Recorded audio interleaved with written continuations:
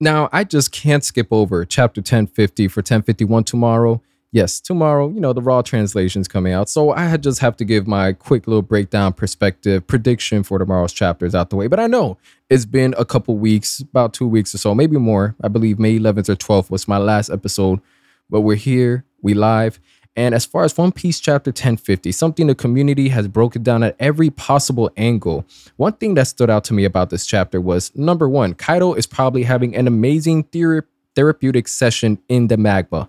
Think about it. If the magma isn't able to burn his skin, it's probably reducing a lot of stress, probably giving him some energy, some motivation, time for him to reflect on his life and just come out stress-free. Ain't that exceptional? If he's able to sneak a bottle down there, there's a beautiful view, at least before the volcano blew up. You have some water, you have a waterfall that just makes everything a little bit better, I would say. But then focusing on the actual panel, the Kaido's hole, pause, Big Mom's hole, no pause. It looks like they were both down there. The volcano, of course, exploded and change of scenery. I just want to say, Oda loves the scenery. He loves setting up a stage. We had Kaido was defeating lanterns everywhere with the wishes, which is the reason why I feel Kaido isn't coming back. I felt like that was a real beautiful way to be like finale. Now, we usually don't get the audience that surrounds the conclusion of a fight, whether we're referencing Lucci or Doflamingo, just having everybody pay-per-view, get their ticket. Wow, the city's getting destroyed. We're all going to die. But we have front row seats to this Luffy fight. So everything's all right. We don't get that here. We get, almost everybody not even knowing what's going on, but the lanterns surrounding the sky. And I enjoy this change of scenery a bit everywhere. I'm trying to catch my breath here.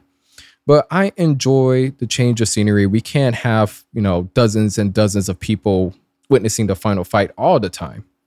All the time. It would just be too convenient. So the fact that besides Momonosuke and Yamato, nobody knows what even happened, I enjoyed that. The fact that Kaido and Big Mom in the magma's core, the volcano blew up, two things. Number one, they're not dead. I don't believe they're dead. I feel the volcano blowing up sets it up to where they're defeated, but they're still surviving.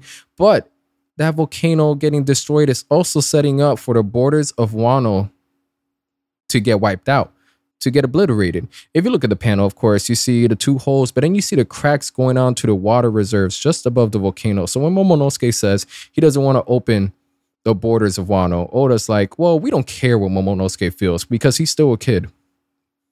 So that's going to be exciting for the next chapter. I feel that's going to play a part. And the scenery is important. Yes, we have the lanterns, Kaido getting defeated. All of that was touched up well. But then we have the volcano. I don't know if it's toxic or not. That could be a separate video in itself. The kind of volcano, all the kind of minerals we have in there. I'm doing too much again. However, lightning, darkness shrouding the sky, magma, fire, water being pushed away. This is all looking very haunting, destructive, and not the kind of scenery that would usually overtake a final battle. Now, I'm not saying anytime there's a grand conclusion to a fight, everything just goes back. The birds are chirping, alligators are cooking eggs. No, I'm not. It's not going to go to that scenario every time. But it does feel strange that Luffy, officially declared the winner, by the way. It could change. Who knows? But this is the scenery we're going to get for Wano. World government ships out there. And I don't believe Kaido's going to come back for the count. I think he's done. I don't believe in the second awakening. I might get proven wrong tomorrow. But there's going to be, I wouldn't say another twist, but there's going to be another conflict. And I'm interested to see whether Zoro wakes up next chapter. What part does King have in all of this? Kaido's defeated. Luffy is Joy Boy. He has to respect based off of strength. Luffy's a victor. Going on Kaido's ideology, the person who defeats Kaido will be Joy Boy. That's going to be interesting to note. And going off on their notice, I haven't spoken much about, Lady Komurasaki and other various Wano characters, just because I'm not gonna shit on the manga and say this is too stretch. I understand the importance here, but y'all probably heard it from like 10 other people by now. But that being said, for tomorrow's chapter, yes, this is going to play a part into Wano's borders. Kaido and Big Mom still surviving, but being down for the count. Now having the world government ship, CP0, and I believe, still having the rest of the Straw Hats.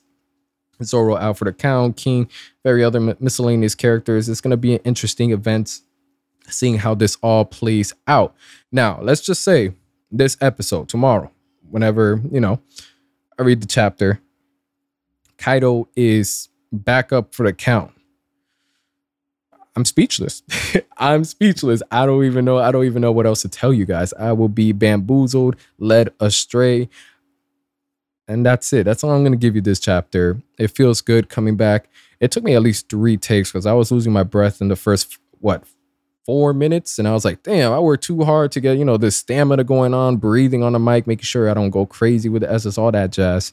But we here, we live, and, stay tuned for another episode. I could say that. I could say that confidently. I'm out.